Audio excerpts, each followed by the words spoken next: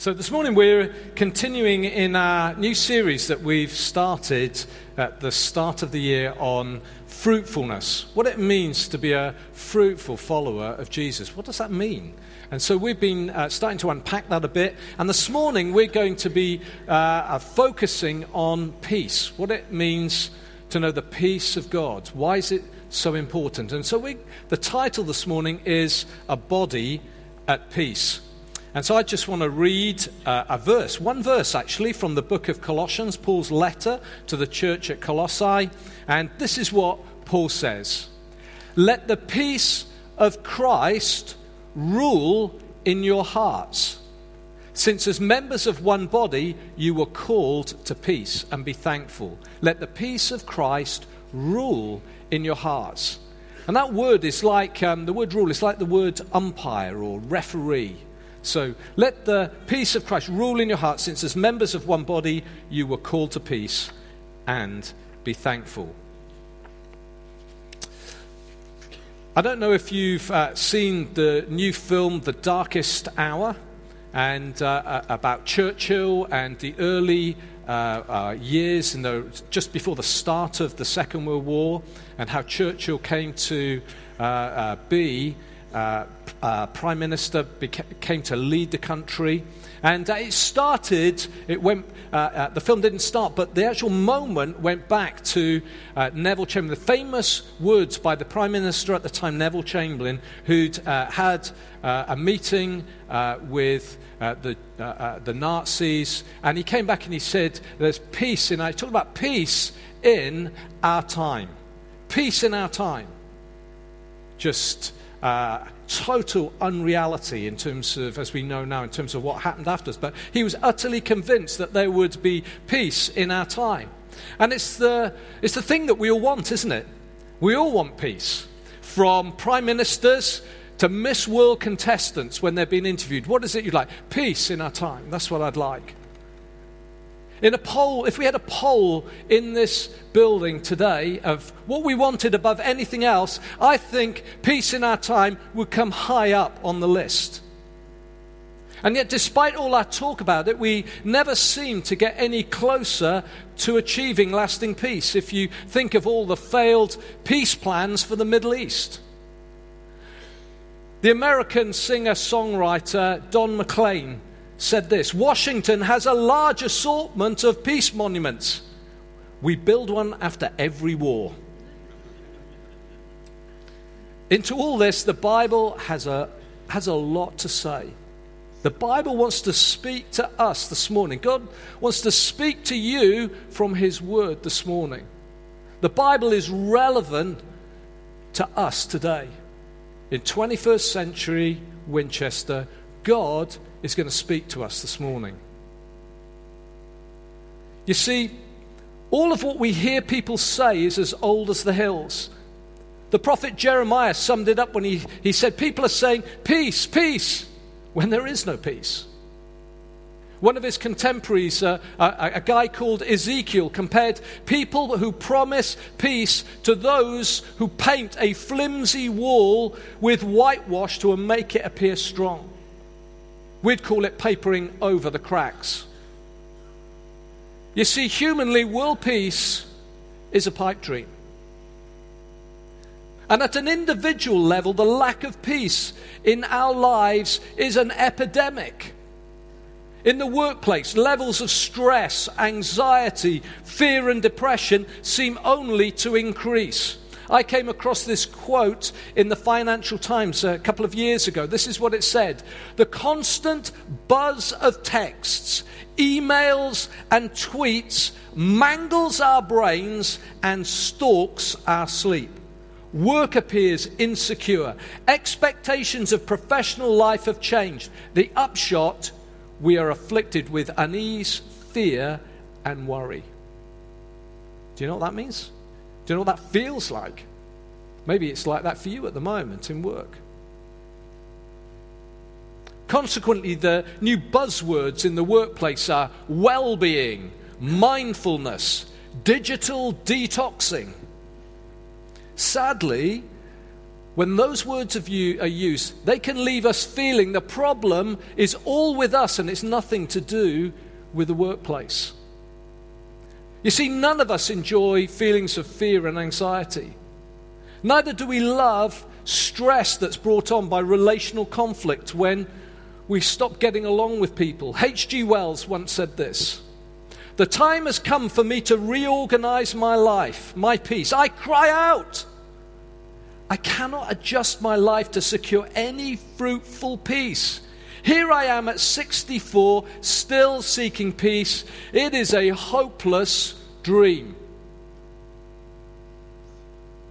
If we Google the question, we're going to find a plethora, loads of theoretical answers without any guarantee of success. And most of what you read is gobbledygook. The Bible tells us a different story. The Bible gives us an answer. God is peace. When He created the heavens and the earth, there was perfect peace. He created us. He created you and me in His image. That's what the Bible tells us. We were created by Him and for relationship with Him. The fruit of that relationship was peace on earth. What happened next reads sadly across the pages of the Bible. The Bible gives the grim details of our rebellion. Peace was lost.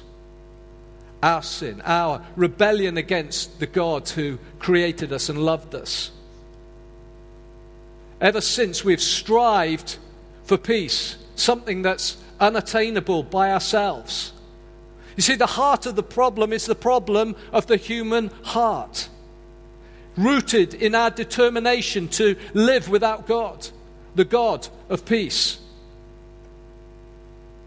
From our perspective, we can't solve the problem. And so the great news of the Bible is that God stepped in to sort it out for us. He amazingly made a way to restore relationship with Himself. God did it off His own bat with no help from us. God did it. The God of peace sent His Son, the Prince of Peace, to restore peace. God became a man to bring peace on earth. That's the wonder of the Christmas message. God became man. God's plan was to bring us back into the path of peace. And if we want to live fruitful lives in these days, then we need to know God's peace. We need to know peace. And the answer is only found through peace in Christ. Peace in Christ. Real and lasting peace is achieved through a person. Not through a program, not through self-help, not through reading the right books. Real peace, lasting peace, genuine peace starts from knowing Jesus Christ. The Apostle Paul says this: "Therefore, since we have been justified, made right through faith, we have peace with God through our Lord Jesus Christ." That's the wonderful news of the gospel. God was pleased to reconcile, to bring us back into relationship with Himself through Jesus by making peace through His blood shed on the cross. It's only possible through Jesus. A holy God cannot overlook sin, our rebellion. Can't turn His back on it. He's holy, He's just. His kingdom, His reign is established on justice and righteousness. God can't overlook it. It must be dealt with. And so we all stand in a place of facing God's justifiable anger for turning against Him. That's what the Bible says. God, knowing that we can't deal with it ourselves, He stepped in to deal with the problem. He sent His Son to take the punishment that we rightly deserve. That's why the Bible focuses so much on the cross and Jesus' blood being shed on the cross. It may sound gory to you, but that was the only way our sin, our rebellion could be dealt with. We can have peace with God if we put our personal trust in Jesus, and we can receive forgiveness from God. It can be your experience today. I don't know where you're at. I don't know how you've come in this morning. I don't know what baggage you've come in with. Maybe you've come thinking, I'm interested, I'd like to know a bit more about God. Maybe you've come in and someone else has brought you and you feel switched off. You can know peace with God through Jesus Christ. It can be yours today. There was a Japanese soldier in Guam in the Second World War. When the US troops invaded, he hid in an underground shelter. He hid from the American troops. He found leaflets declaring that the war was over. But he hid in a cave and he only came out at night. He read the leaflets. He could read them. They were in Japanese. He read them, but he didn't come out. He didn't come out because he didn't believe what he was reading. He didn't believe what was the truth. Knowing the truth sets you free. That's what the Bible says. Through Christ, the war is over. There can be peace with God. You can know peace with the God who created the heavens and the earth if you put your trust in Jesus Christ, your personal trust in Jesus Christ. It can be yours. And the New Testament goes on to say that if we put our trust in Jesus in this way, we are now inextricably linked to him. We are now, the Bible says, in Christ. Jesus himself said this, I have told you these things so that in me you may have peace. In this world you'll have trouble, but take heart, I have overcome the world. Jesus is saying in him we can have peace. In him. In relationship with him. We can have peace. We can know the peace of God. Real and lasting peace can be ours. The book of Hosea says our fruitfulness is in him. It's not about trying harder. It's not about passing the peace test. If that's true, why is it that so many of us who are followers of Jesus struggle? It feels like sometimes it's like a volcano in our hearts. We paper it over and everything can look peaceful on the outside. But under the surface, there's something bubbling under the surface, like a rage and an anger and frustration on occasions. And if there is, God wants to deal with it this morning. Because if you don't let God deal with it, at some moment it's going to burst out. And then it will be messy. Peace is more than just the externals. It's what's going on in the heart. You see, the Bible says that we need to live in Christ. We need to live in Christ. That's the answer. Every day, God has given us his Holy Spirit, and he wants us to be daily, continually filled with his Holy Spirit. And if we do, we will exhibit the fruit of his Spirit, the fruit of his presence, the peace of God. We will start to know and increasingly know the tangible presence of God with us in every circumstance. Something happens in the heart. See, the heart of the problem is the human heart. And God deals with the heart. He gives us a new heart. That's what it says in Ezekiel. God gives us a new heart. Takes our old stony heart and gives us a heart of flesh, a heart to love him and follow him. And he wants us to be people who listen to what his Spirit says. God has been doing a work in me for many years, and he's still working on me. And every morning I need to know the presence of God with me. I need God to help me. I need to know his peace every day.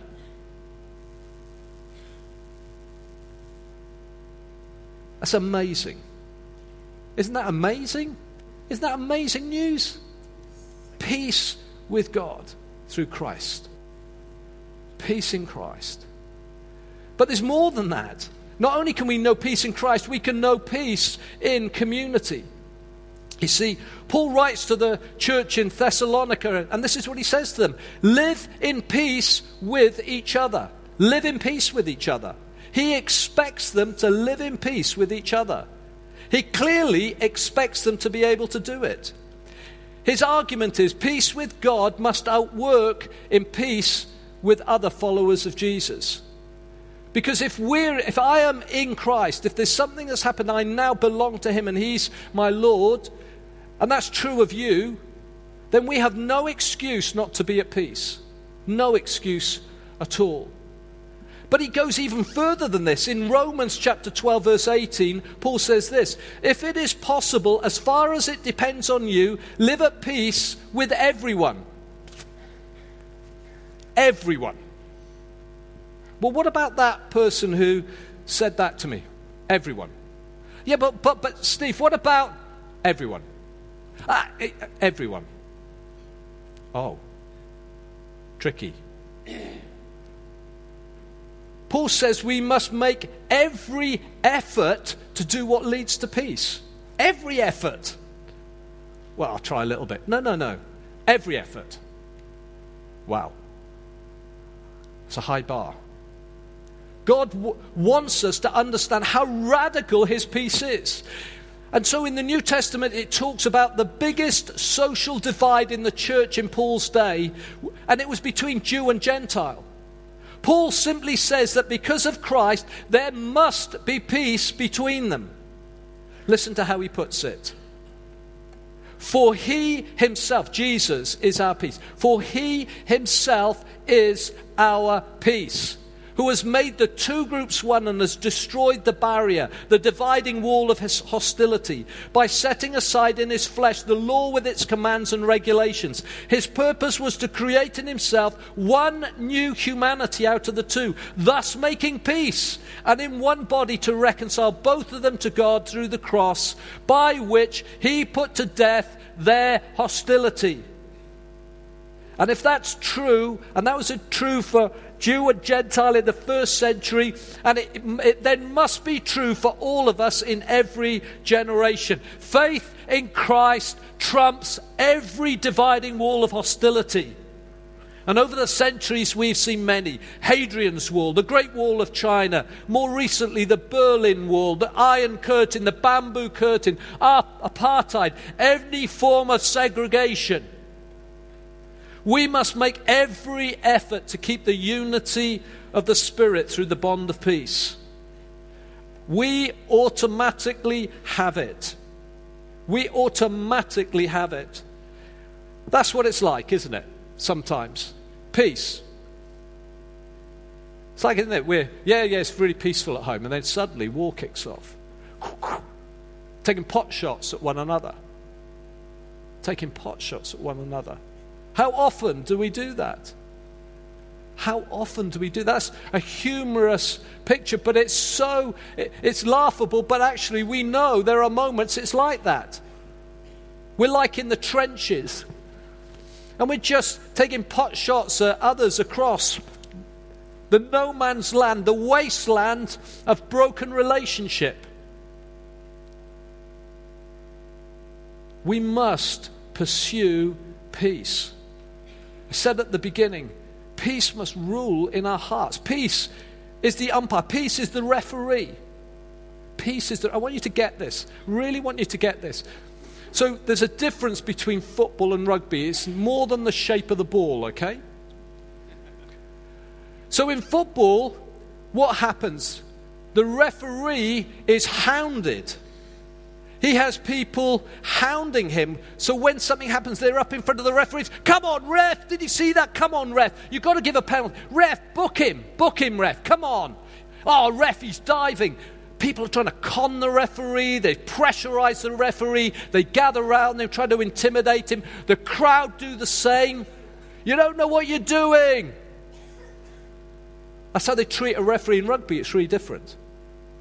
In rugby, actually, what the referee says goes. I watched a game last week, and one guy said something to the referee. He said, "Ref, are you going to give him a yellow card?" Ignored it. And then you heard him on his radio talking to the guy a little later. He says, "Next time you ask for a yellow card, you'll get one." End of story. He said, "Yes, won't do that again." the referee, they respect the referee. What the referee says go. The Bible says peace is the referee. Yeah, but you don't know how they treat me. Ref, come on, you know. Do you see what they said? Peace is the referee. And we are like football players too often. We don't, the Bible says peace is the referee. That's it. That is it. There's no wriggle room on it. And if we're going to need to put things right relationally, we need to do it in an attitude of peace. I tell you, it's challenging. It is challenging. We need to submit to peace however we feel. Let me give you an example. In Philippians chapter 4, at the beginning of Philippians chapter 4, there's a passage, and it's talking about two ladies who've fallen out. And they're characters in the church, they're well known, they've worked alongside Paul, and Paul names them in a public letter that's going to be read out to the church. It's for public consumption. He raises a private matter between two individuals. It's so bad that it's had a serious impact on the church, and Paul wants to publicly address it. We don't have any idea what happened. We don't know who said what or who did what. We just know that the church knew about it and Paul did. There are moments like that with us, don't we? When we know something's kicked off. We sense it. We get it. Paul says, what Paul's saying is that's not acceptable just to leave it. Paul pleads with them both. He doesn't say who's right or wrong. He doesn't identify who needs to apologize. No doubt they both thought they were right. I haven't been involved in an argument where I didn't think I was right. Annie, honestly, I did think I was right. I was wrong, but I did think I was right at the time. There isn't an argument that I haven't thought I was right. Really. And there isn't, that's true of you. When we get into it, we always think we're right. And that causes, that's where the problem starts. You see, both were under the same obligation to make the first move. Paul doesn't try to act as a mediator. He doesn't sit on the fence and say both are partly right and partly wrong. He doesn't talk about the issue. He doesn't sum up the arguments. The most important thing to him was peace. He even asked an anonymous person in this letter, a loyal yoke fellow he calls them, to help these two women who've worked alongside him. Maybe, just maybe, he leaves the identity unknown, to remind us that it's all of our responsibility to get involved in those situations when we see stuff like that happening. But Paul gives the antidote, and here it is. Rejoice in the Lord always. Again, I say rejoice. Yeah, but you don't, rejoice in the Lord always. Again, I say rejoice. Let your gentleness be evident to all, because the Lord's near. Yeah, but let your gentleness be evident to all. The Lord's near. Present your request. Don't be anxious about anything. Don't be anxious. Yeah, don't be anxious about anything. But present your petitions and prayers with thanksgiving to God. And the peace of God will guard your heart and mind in Christ Jesus. That's it. That's what he says. Rejoice in the Lord. Let your gentleness be evident to all. Pray with thanksgiving. Bring it to God, and God's peace will guard your heart. It's not about just having the conversation and getting it sorted out. It's God's peace in our heart. That's what we need more than anything. It's peace. Peace is the referee. We can know peace in community, but we can also know peace in our circumstances. Nicholas Ridley was a bishop in the 16th century, and he's going to be executed for his faith. He's He's a follower of Jesus. He's going to be martyred. And he's going to be burnt at the stake. And his brother offers to stay with him the night before his execution. And this is what he says. I intend to go to bed and sleep on quietly tonight as I ever do. He said, I'm going to know a good night's sleep tonight. How could he say that? He knew the reality of the peace of God in his heart. Isaiah says, you will keep in perfect peace him whose mind is steadfast because he trusts in you. Peace is more than just the absence of strife and arguments. Peace is about something, about knowing the wholeness and well-being of God in our lives. That's the Hebrew word means, shalom. How can we experience it? Well, here's the key. Jesus is with us whatever's happening. Whatever.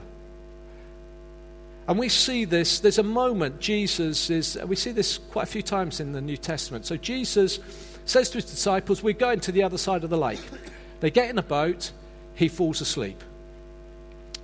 The boat goes across the lake, and the language the gospel writers say, in this moment, it says a furious squall kicks off. The language is sort of saying it's almost like the devil's trying to finish Jesus off, trying to sink the boat. It's sort of got, its roots are in opposition. The devil's trying to stop them. So this storm kicks off. There's waves coming over the side of the boat. The wind's blowing strong. The disciples are panicking. Jesus is asleep in the back of the boat. He's asleep. And they're like, what's he doing? And Jesus, wake up. And Jesus wakes up and he just goes, peace, be still, peace. Speaks to this storm like it's a dog. Sit down. Stops. And then, having rebuked the wind and the waves, he rebukes his disciples. We were talking about this earlier. James was just sharing something about it. And he said, Jesus rebuked them for their lack of faith. And the disciples are then afraid again. They're fearful again. They're afraid of this person in front of them. They show something of the fear of God in that moment. Oh, even the wind and the waves obey him. They suddenly have a revelation of who Jesus is. What we need today is a revelation of who Jesus is. If we know who Jesus is, he's the one that calms the wind and the waves. He still speaks to wind and waves today. He still speaks into your circumstances. You need to have a fear of God. You need to know him, know who you are in him, know he's present with you. Is that not true? It's true. And so when they get to the other side of the lake, they get there, and one of the gospel writers talks about they land in the land of the Gadarenes. And they get there, and there's two demon-possessed guys come towards them, one of the Matthew says. In the other Mark, it says it's one. But two of these guys come towards him. And it says no one could pass that way because of these guys. But Jesus has said, I'm going to the other side.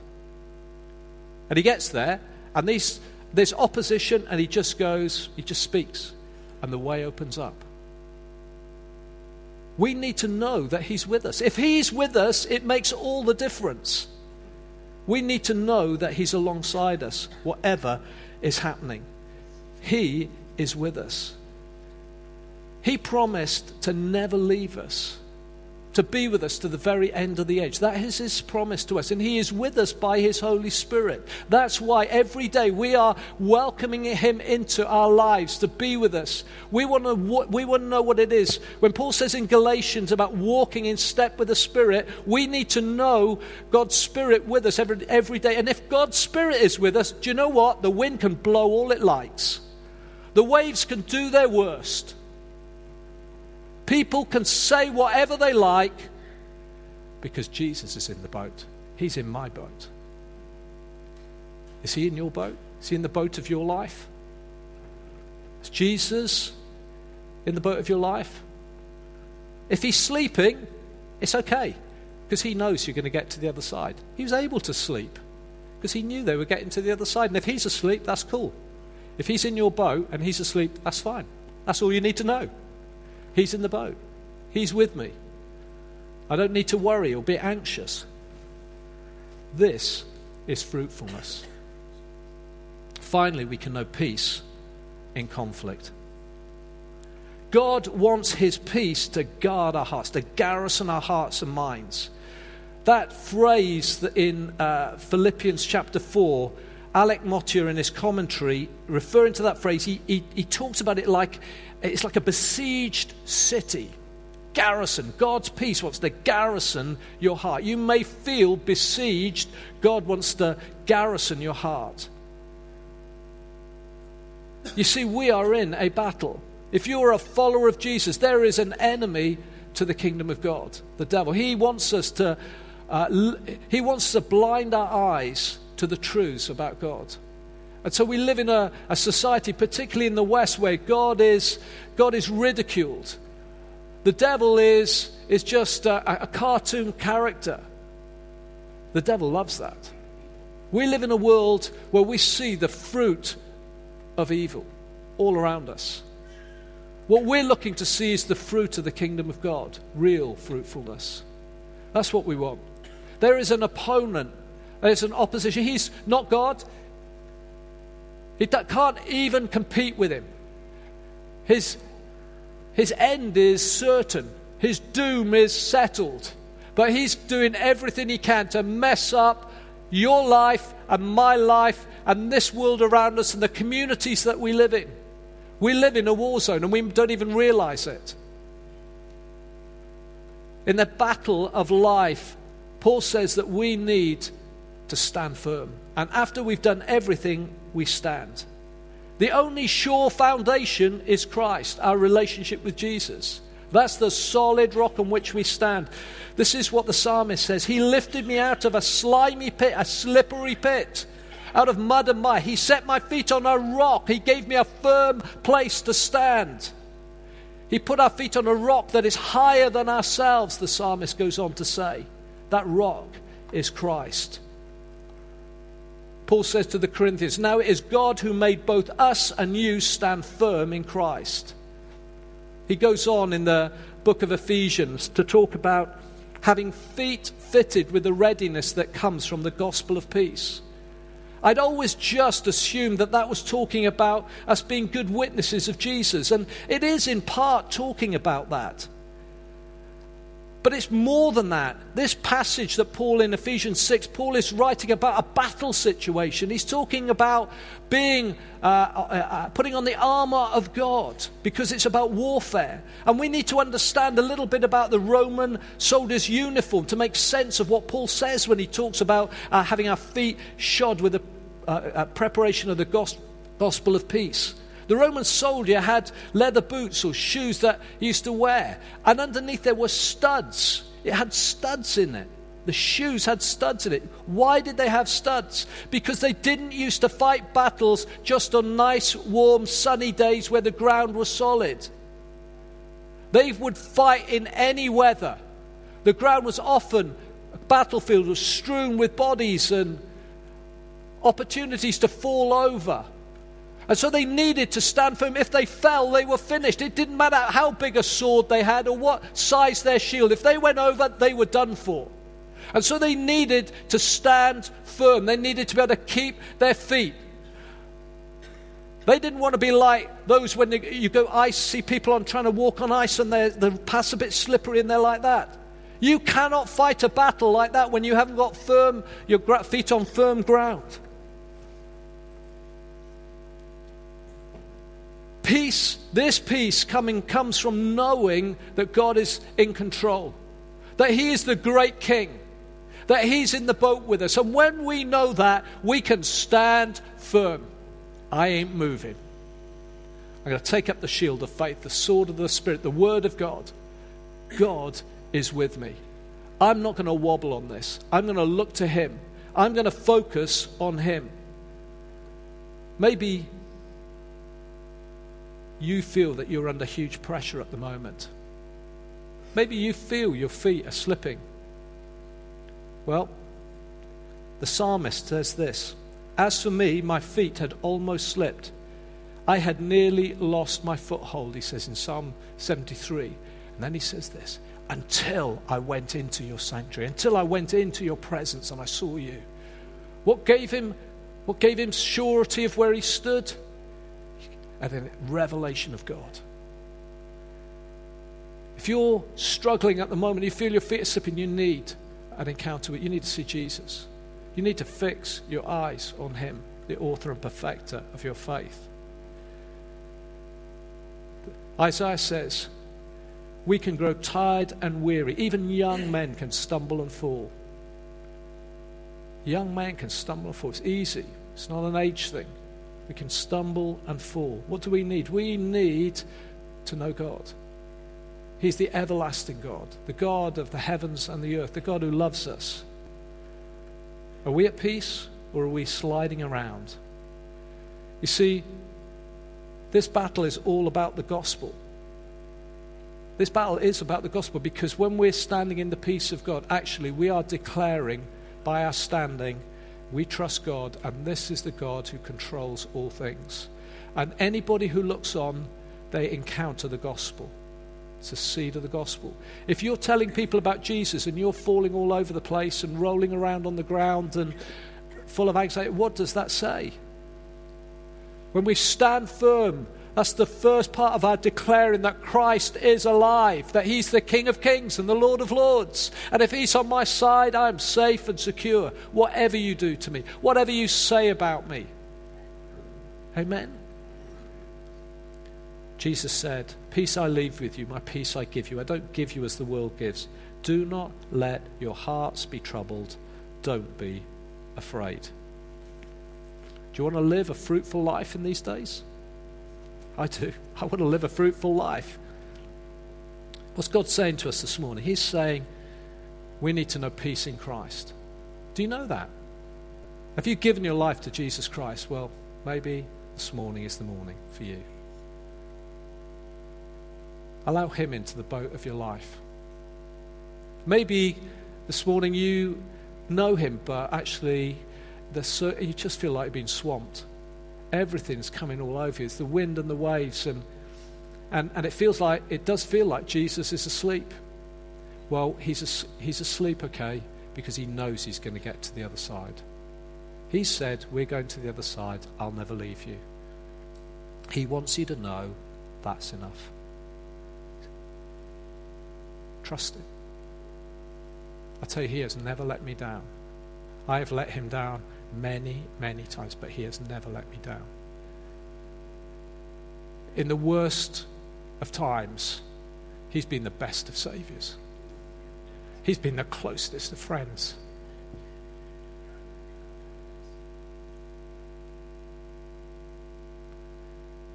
We need to know peace in community. Peace is the referee. No, peace is the referee. That means the peace of God has got to come first and foremost above and beyond anything else. And that will mean us dealing with our own hearts sometimes before we deal with issues. Do you get it? Peace is the referee. We need to know peace in our circumstances. We need to see him. We need to daily be seeing him and encountering him. Our eyes fixed on him. How do you fix your eyes on him if we never spend time in his presence? That's why we focus on worship. That's why we give us space this morning, the quietness. Sometimes we don't like quietness. It makes us feel uncomfortable. We like to fill our lives with noise and stuff. Be still and know that I am God. God wants us to know peace in the conflict. Whatever's going on, he'll see us through. Those two demonized guys, no one had ever gone that way before while they were around. Jesus shows up, straight through. If he is with us, nothing is too difficult for him. This is what Paul says to the Thessalonians. Maybe the bands could come up at this point. Now may the Lord of peace, himself give you peace at all times. and in every way. The Lord be with all of you. Let that sink into your hearts.